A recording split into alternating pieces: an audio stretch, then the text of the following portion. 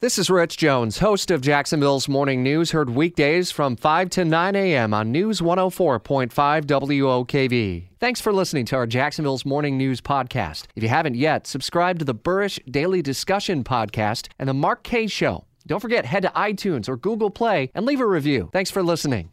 At 7:40, Jacksonville's Morning News continues. Our top story is breaking news. London police say they've arrested WikiLeaks founder Julian Assange at the Ecuadorian embassy. Fox News reports Ecuador withdrew asylum from Assange.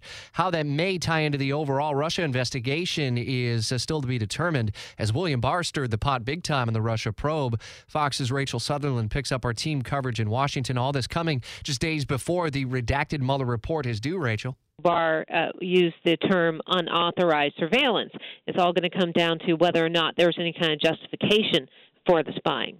The president using the word treason multiple times on Twitter. Have we heard much of a response from him necessarily after the spying word kind of evolved through the course of that hearing yesterday?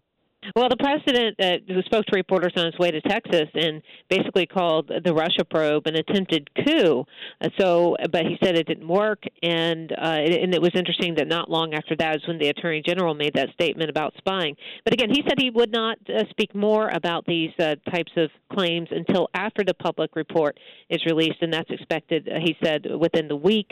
So that could be, I doubt it'll be tomorrow, although the Friday news dumps are famous, but by next week, definitely. Yeah, Washington insider Jamie Dupree with a closer look at some of the testimony that came from the Attorney General, and continuing coverage through the day on your radio from Fox News' Rachel Sutherland. Be listening for updates during Jacksonville's news at noon.